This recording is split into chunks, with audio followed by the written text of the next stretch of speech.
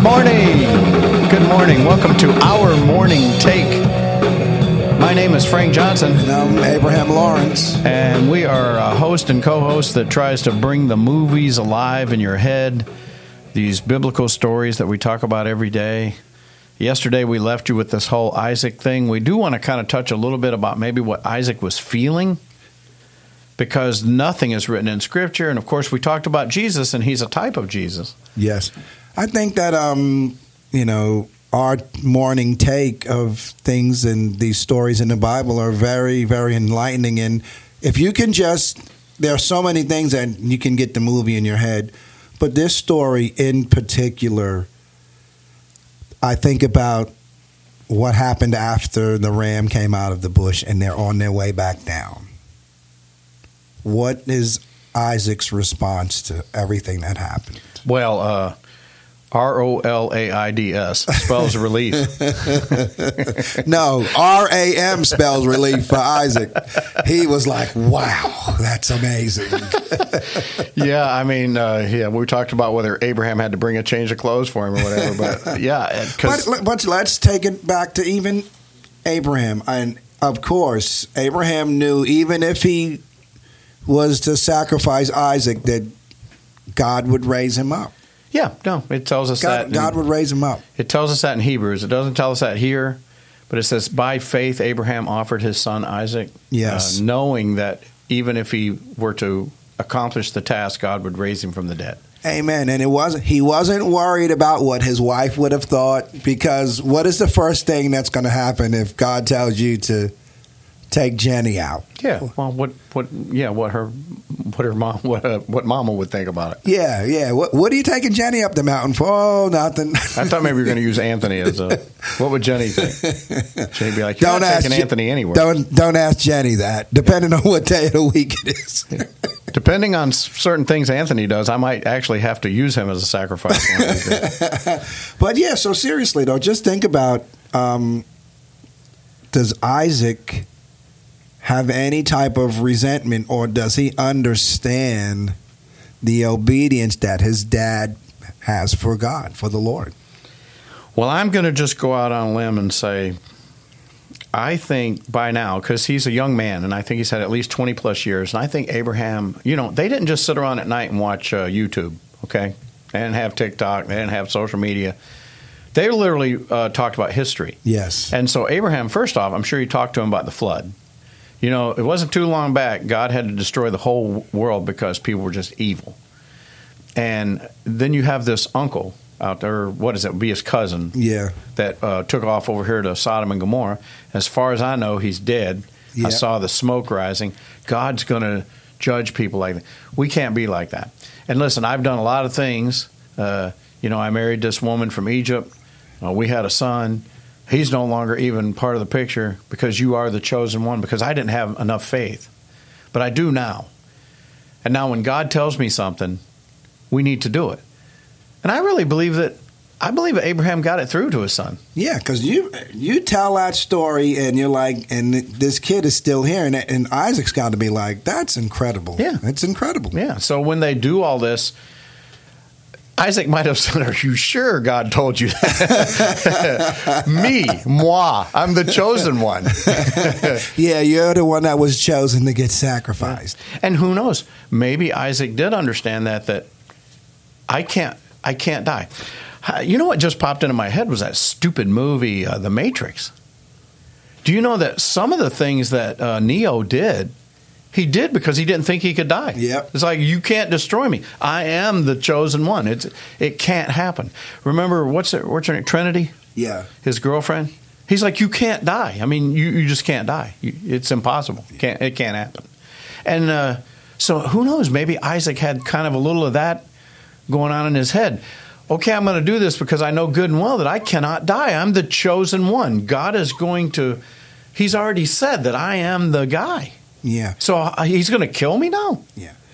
And it's just like you were saying about Abraham telling the stories of things that have occurred in life. And it just brings me back to one of the main reasons I'm sitting here today is because my mother was a woman of faith. Yeah. And I saw God do incredible things in her life. Yeah.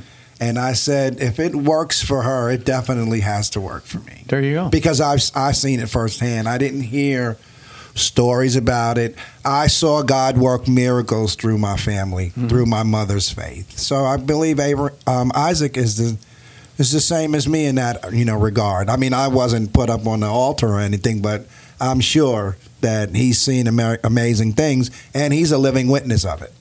So can we go one step further then? Yes. So why can't we be like that? If we know... Oh, that's simple. We want to control our own fate. If we know that we can't die, and can we die? No, we can't. We have eternal life. Yes. God says that he's given me eternal life, so I'm not going to die. No matter what happens, I'm not going to die. Now, I know we go out on these outreach things, and I know my church, my brothers, they're always looking after me, and they're telling me, you got to be careful.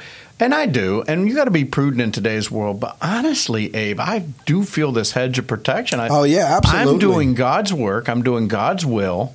And I just don't think anything's going to happen. Yeah, because I can just remember the one time that we went to the hotel with Antonius and whatever her name was. Yeah. And had I not been there, he wanted to do you harm, but God would not allow that. Yeah, but even when I was alone with them once, I know. He did. He wanted to.